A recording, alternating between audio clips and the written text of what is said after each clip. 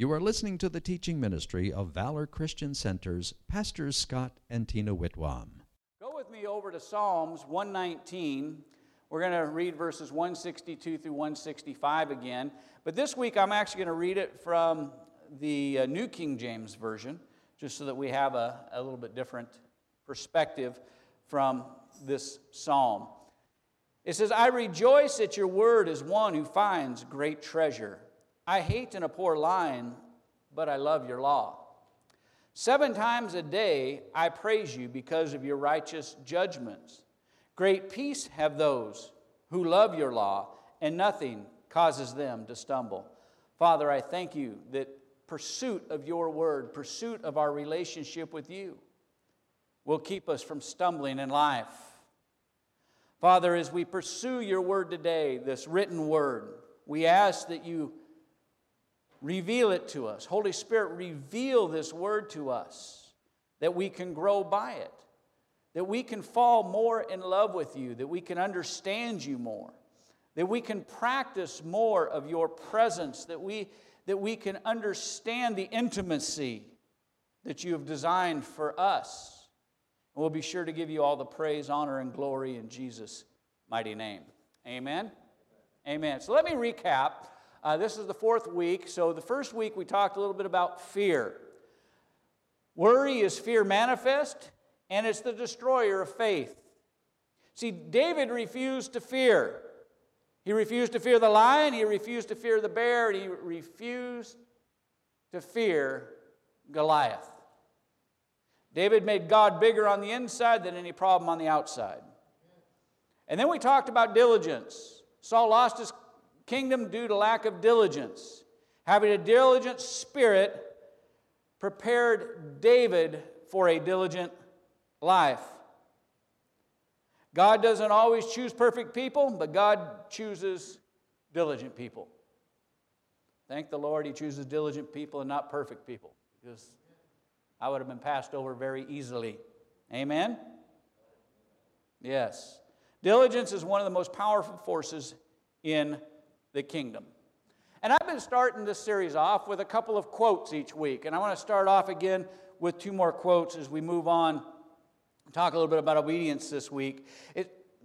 This quote says, "The Bible recognizes no faith that does not lead to obedience, nor does it recognize any obedience that does not spring from faith.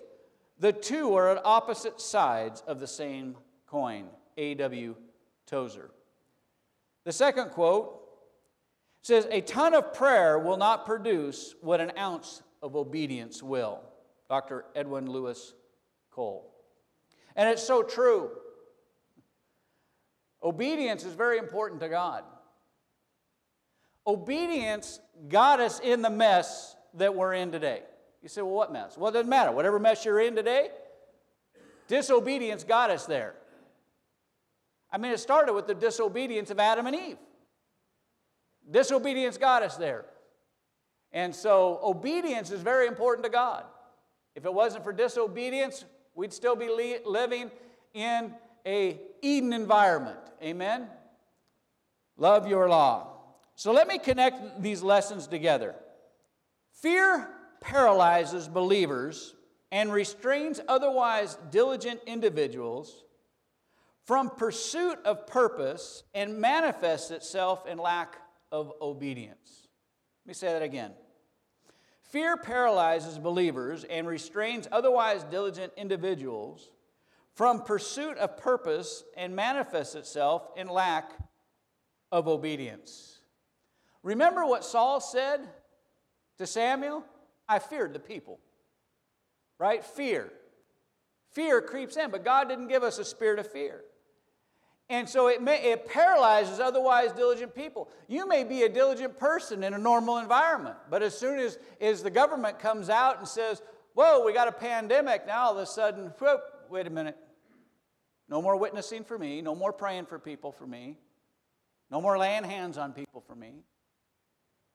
No more doing what God called me or told me to do. Fear can paralyze.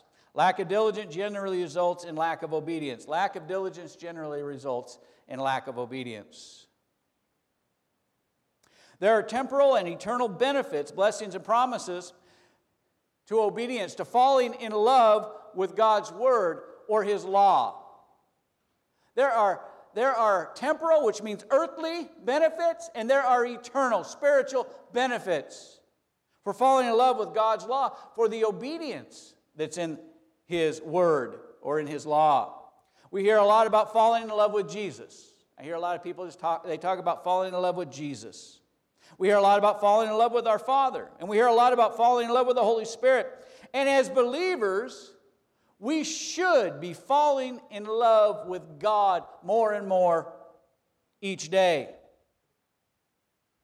But who is it that Christians are falling in love with?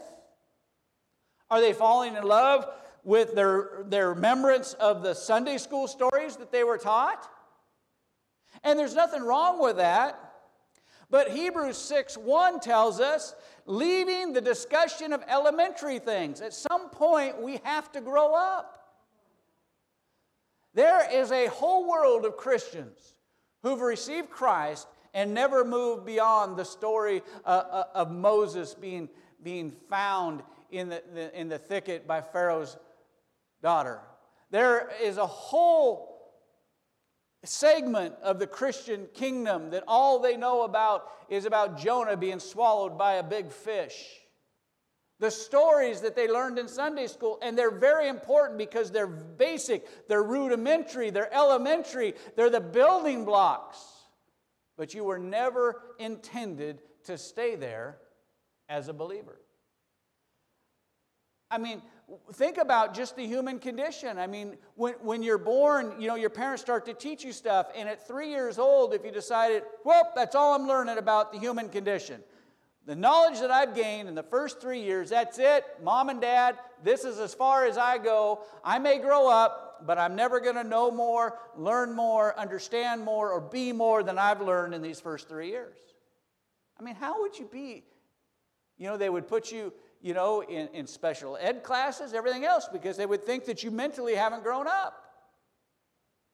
Well, how is it that spiritually we think it's okay to stop our spiritual growth because we went to Sunday school for 3, 4, 5 years as a kid? And so when something happens in life or when we face challenges in life, our only spiritual basis is what we learned as a young child.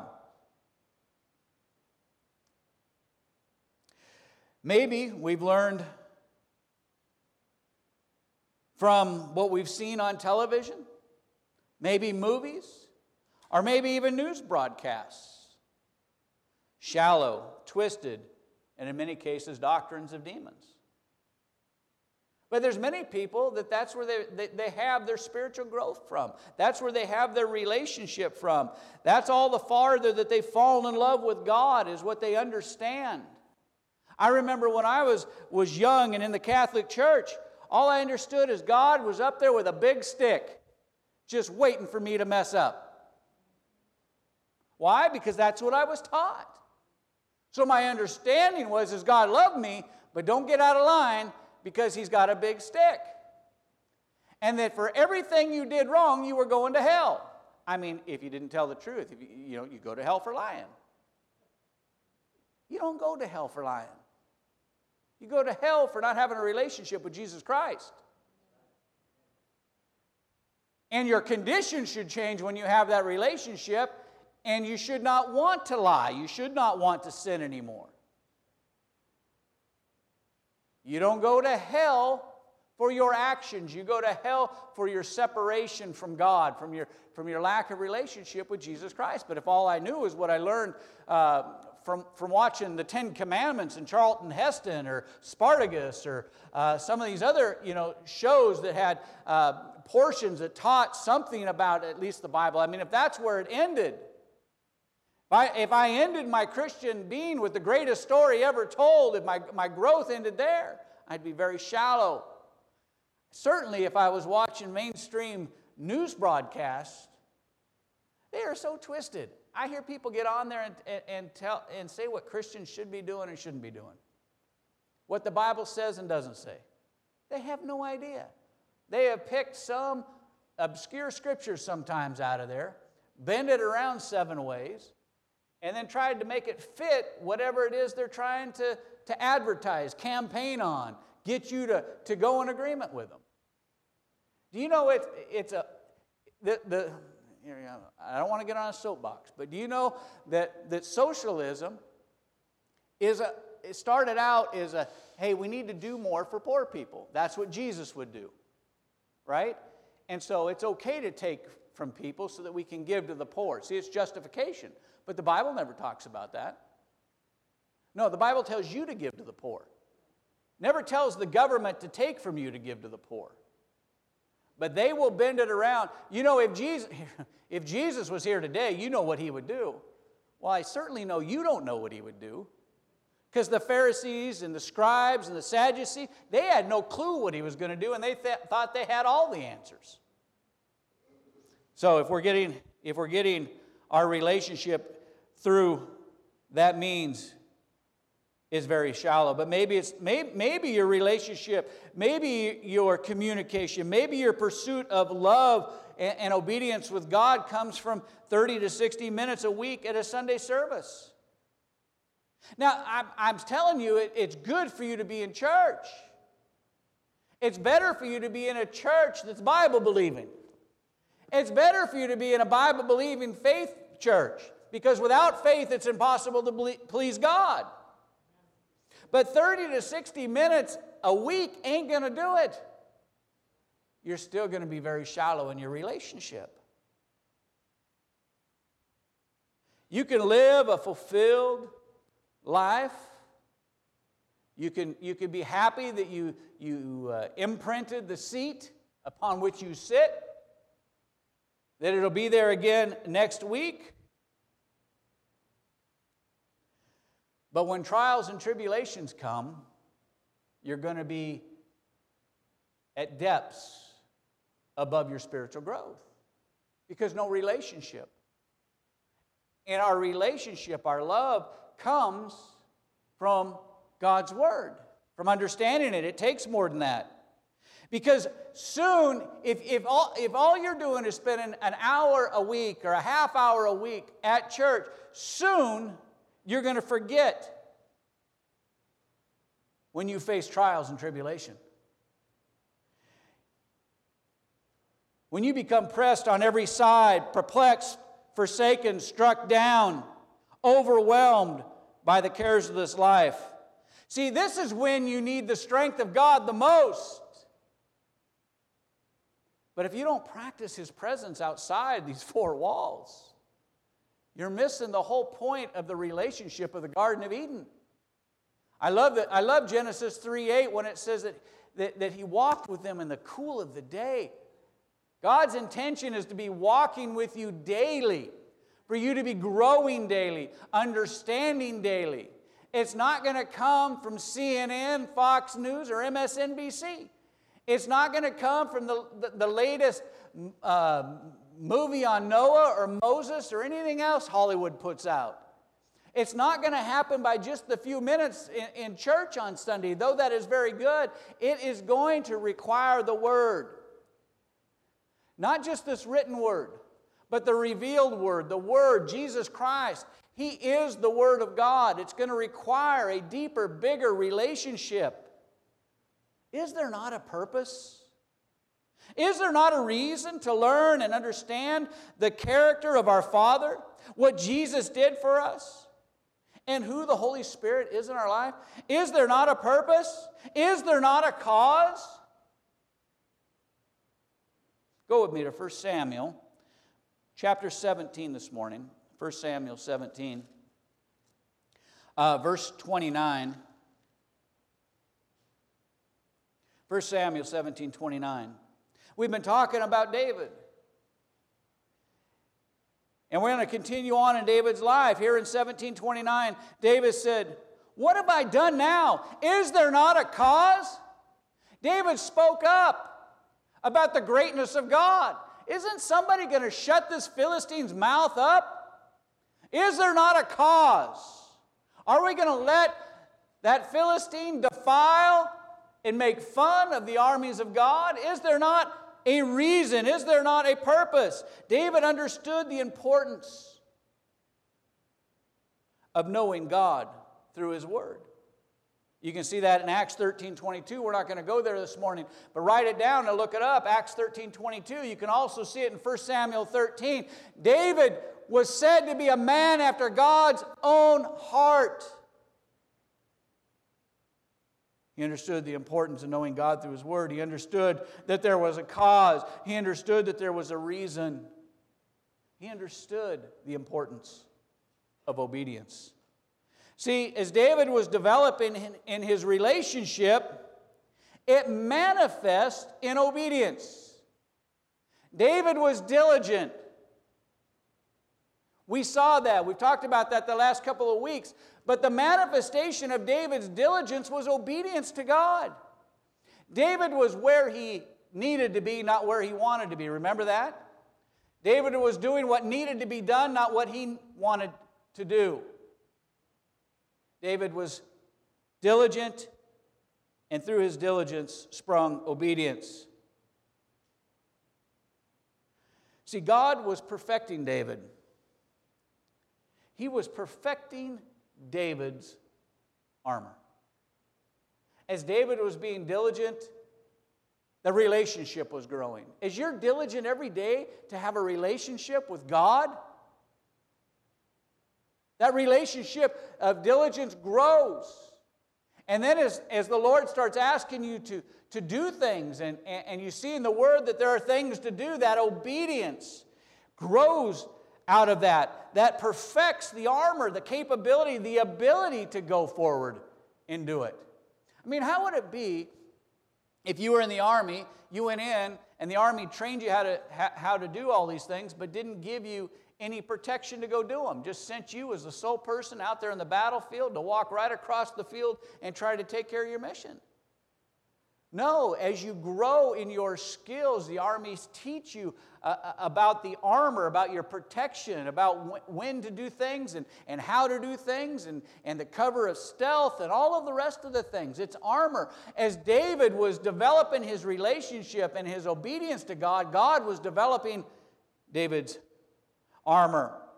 When your relationship, when your obedience clothes your life, when it puts the clothing, the armor on your life, God's armor. Remember, taking on God's armor is an act of obedience. He tells us to put on the whole armor of God. It is not.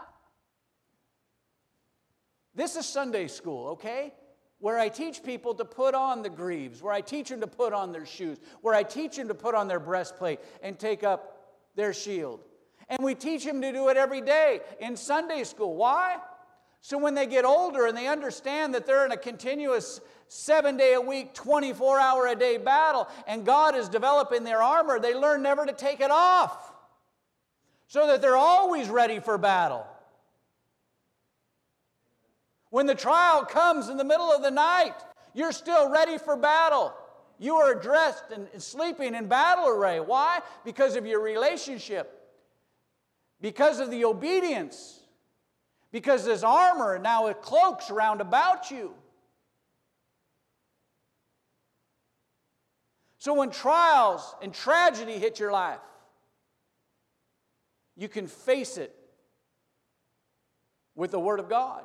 You can face it with praise. You can face it with song. I mean, that's where that song, when peace like a river attendeth my way. You know, he had just lost his 2 daughters and was headed across the sea and on the boat. I don't remember the name of the person who wrote it right off the top of my head. But he said, when sorrow like sea willows blow, whatever my lot, you have taught me to say, it is well with my soul. See, that comes from relationship. That's armor. That's why James can say, count it all joy when you face various trials. He didn't say it all be joyful, but he says, count it all joy, knowing that these trials and the testing of your faith produces patience. Let patience have its perfect work, that you be perfected, complete, lacking nothing. We need to get to a place where the problems on the outside become smaller than the power, confidence, and faith on the inside. I remember back in the 1980s, I remember being at Christian Faith Center, and we were very young in the Lord and learning about God. And I remember my wife, right after a service, with a lady there that needed prayer, and she didn't hesitate. It'd be easy to say, well, look, I'm kind of young at this. I don't understand this. But she says, no, I lay my hands on you. You will be healed. That's obedience to God's word. We're all called to do that. In the Gospel of Mark, chapter 16, it says, lay hands on the sick. It doesn't say lay hands on the sick if you're a pastor, a prophet, evangelist, teacher, a lay minister, an apostle, whatever it is. It doesn't say wait till you've gotten to that level. Wait until you've got so many badges. No. If you receive Christ, you're a minister of reconciliation. And our job is to reconcile people who are sick to health. Lay hands on the sick so they can recover. So I remember her laying her hands on this lady's knees, on her legs, and praying. Why? Because now the Word of God on the inside was bigger than the problems on the outside. We need to get to the place where we realize that we can no longer fight our battles wearing somebody else's armor. We can't continue to try to live our life in somebody else's battle gear, and their armor, and their strength, and their ability. Go with me now to verse 38 and 39 of 1 Samuel 17. It says, so Saul clothed David with his armor and put a bronze helmet on his head. He also clothed him with a coat of mail. David fastened his sword to his armor and tried to walk, for he had not tested them yet. He had not used them. He had not proved them. And David said to Saul, I can't walk in these, for I have not tested them. I have not proved that they work. So David took them off. See, there are many of us believers who have relied on their friends, relied on their families, have relied on the evangelist, the prophet, and the pastor for their armor. But when facing the trials in life, God's word is not in them. They have very little or maybe even no relationship with the word. Why? Because they've always just relied on the priest. They've always relied on the pastor. I was in the Catholic Church, let the priest do that. The priest is the one that studies the word. The priest is the one that reads the word. They either have none or very little armor for the good fight of faith that they are in. Their lives reveal very little obedience to the Word of God. So let me ask you these questions. Maybe this week, write them down. They're virtually the same questions I asked you last week. What have you done this week to become more diligent in some area of your life? And number two, what are you going to do next week to become more diligent in an area of your life? More obedient to what God is speaking to you. Obedience. David's years of diligence manifests itself in obedience. Now jump over with me to 1 Samuel 23, verse 1. This is where I wanted to be this morning. 1 Samuel 23, 1. Eric, can you hit the... Then they told David, saying, look, the Philistines are fighting against Keilah, and they are robbing the threshing floor. I had to look that word up, that city up. Keilah. You ever have something just jump out of your brain? Praise the Lord. Keilah. For they are robbing the threshing floor. And you think, well, that's kind of an insignificant scripture in the Bible. But it wasn't insignificant to David. Why wasn't it insignificant to David? Because 125 years prior to that, there was a man named Gideon. And Gideon was threshing wheat, but he wasn't doing it on the threshing floor. He was doing it in the wine presses. And David, growing up in Jesse's house, had to have heard the stories about the forefathers and the great exploits of the judges as Gideon became a judge. And he must have heard about how the Midianites had overtaken Israel and chased them into the caves and chased them into the mountains. And how all of Israel was in fear. Their lands were stripped. Their animals had been taken. And now here's Gideon, 125 years before, so in fear of the Midianites that he's not even threshing wheat anymore in the threshing floors, that the Midianites would come in and seize it and take their food. They are out in the wine presses. They're in the hedges, the highways, the byway. They're anywhere they can stay away from the Midianites. And it must have resonated with David when he heard that the Philistines were attacking and stealing and taking what was in the threshing floors away. It had to have resonated. He had to have remembered that because it became very important to David. It connected. It seems like a minor thing here as you're reading through the life of David. But if we go back to Judges 6:11, let me just read the story. It says, "Now the angel of the Lord, he came and sat under the tabernacle tree, which was in Ophrah, which belonged to Joash the Abiezrite, while his son Gideon threshed wheat in the wine presses in order to hide from the Midianites." David had to have understood what this meant. He had to have understood what the significance of this was. He had to have understood that this was the event that caused God to look at Gideon and call him a mighty man of valor, and how he saw that Gideon obeyed God and how God was with him, how he was overcome, how he was able to face insurmountable odds. David had to have heard those stories growing up. He was a man after God's own heart that had to have started in his household. But David's relationship was personal, as ours should be. Our relationship with God should be personal. Every one of us should look forward to the opportunity to communicate with God every day. So what's David's first thought when he hears about the fact that the Philistines had overrun the threshing floors?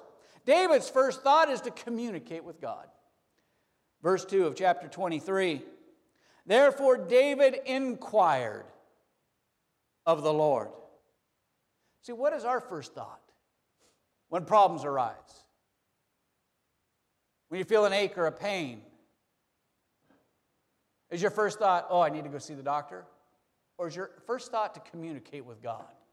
Is your first thought to rely upon the Word? What is your first thought? David inquired of the Lord, saying, "Shall I go and attack these Philistines?" And the Lord said to David. See, as Spirit-filled believers, we should have that communication. The Holy Spirit should be real in your life, speaking to your life. David inquired of the Lord. And it says, "And the Lord said to David, go attack the Philistines and save Keilah." And so David inquired of the Lord. See, David spent time getting to know God. We need to spend time getting to know the Holy Spirit. We need to spend time getting to know our Father. The Holy Spirit will reveal Him to you. We need to spend time. David spent time not only getting to know God, but he spent time inquiring of God. He spent time hearing from God. He spent time practicing obedience to God. All things that we should do. Spend time getting to know Him. Spend time inquiring of Him. Spend time hearing Him. Spend time practicing obedience to Him. Because that's what kingdom diligence leads to. It leads to obedience. When you're obedient to when you're diligent to the kingdom, it leads to obedience. When you're diligent about communicating and spending time with God, it leads to obedience. And God will speak to you. The more obedient you are, the more He entrusts you. The bigger things and bigger problems He gives you to deal with. Somebody says, well, I don't want to deal with any problems. Well, you're going to have them.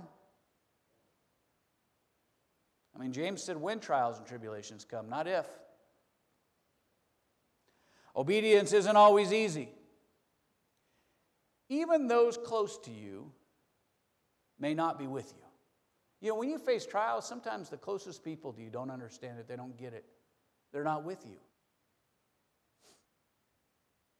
I mean, that's what happened with David. In verse 3, it said, but David's men said to him, hey, look, we're afraid here. We're afraid here. We're here in Judah and we're afraid. We're here in our house and we're afraid because somewhere out there there's a virus. We're here in Judah and we're afraid. And you want us to go over where we know the Philistines are? How much more if we go to Keilah against the armies of the Philistines? We don't get it, David. Are you sure you heard from God? You know, David, we're with you. But we're in fear here. David said, let me go inquire of the Lord again. And David went and pursued God again and asked Him. Why? Because fear paralyzes. He needed his men with him. Fear paralyzes believers. It restrains otherwise diligent individuals for pursuit of purpose and manifests itself as lack of obedience. You know, we talked about that at the beginning of the service. Here, David's mighty men. Fear has paralyzed them. But David's response was to seek first the kingdom. And here in verse 4, David inquired of the Lord once again. And the Lord answered him and said, arise, go down to Keilah, for I will deliver the Philistines into your hand. And he came back to his men and said, men, I've got God's word on this. See, we need faith partners who when we've heard the word of the Lord, say, I'm in it with you. I'm ready to go. I'm ready to go. God didn't give me a spirit of fear, but a power, love, and a sound mind. Boy, that's an awful big dream God has given you. I'm in it with you. Some of the ministries we support, God has given them incredibly large dreams. The world makes fun of them. We sow into them. They've got big dreams, and they're reaping souls. And you know what? When I get to heaven, I'm going to want to meet every one of those people that my finances, my faith, and my prayers brought into the kingdom. And there's millions of them. There's millions of them. Because it's not just the people that I touch. It's not just the people that Pastor Thor touches. It's not just the people that you touch. But all the money that we send over to Israel, the Philippines, the money we send up onto the Navajo Nation, the money that we put into other ministries that are winning souls all around the world, the money that we send to Grace International that is winning souls in 107 countries around the world. I get a part of that. I'm going to want to meet them all. I want to meet them all. Wouldn't it be awesome to hug all those necks and just say, it's so good to see you in the kingdom. So glad to see you here. So glad to see you here. It was worth it all. It was worth the fight. It was worth the struggle. It was worth the pain. It was worth the trials. It was worth the tribulation. It was worth it all. So David's men went and did as the Lord commanded them, and he delivered them. You can go read it for yourself in chapter 23 of 1 Samuel. So let me close with this. To obey is better than sacrifice. Jesus said it this way in John 14:15. If you love me, keep my commandments. But you have to know his commandments. You have to know his word. You have to know the God of the Bible. You can't just know God any old way. But Jesus said, if you love me, keep my commandments. That's obedience. A diligent person becomes an obedient person. You will desire to spend time in prayer. You'll desire to get up early in the morning. You'll desire to stay up late at night. You'll desire to, when you'll be watching, you're like, I am so sick and tired of worldly television.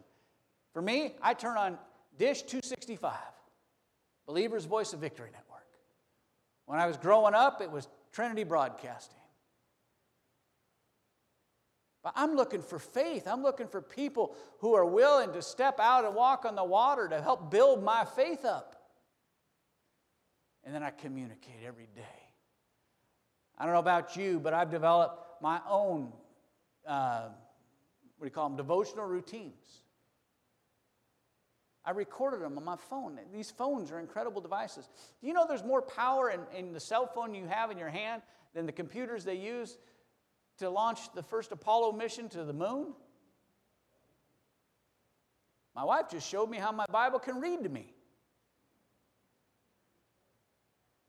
I record scriptures. I record declarations. I record it because I want to hear it. I want to hear His Word. I don't live the same kind of life most people do. My days are long. But I want to start them with God. I want to start them with His Word. I want to be diligent at that so that when He speaks to me, I can be obedient in what He's calling me to do. Amen. You have been listening to a recording from the teaching ministry of Valor Christian Center with senior pastors Scott and Tina Whitwam. If you have never received Jesus Christ as your Lord and Savior, I invite you to pray this simple prayer with me now. Jesus, according to Romans 10:9, your word says, if I confess you as Lord and Savior and believe in my heart that God raised you from the dead, that you would come into my heart and I would be saved. I now confess and believe that you are my Lord and Savior. In Jesus' name I pray. Amen. If you prayed that prayer with me, please contact our office so that we may rejoice together with you. Call Valor Christian Center at 480-545-4321. That's 480-545-4321. Or by email at info@valorcc.com. That's info@valorcc.com. Or by mail to the church address at 3015 East Warner Road, Gilbert, Arizona, 85296.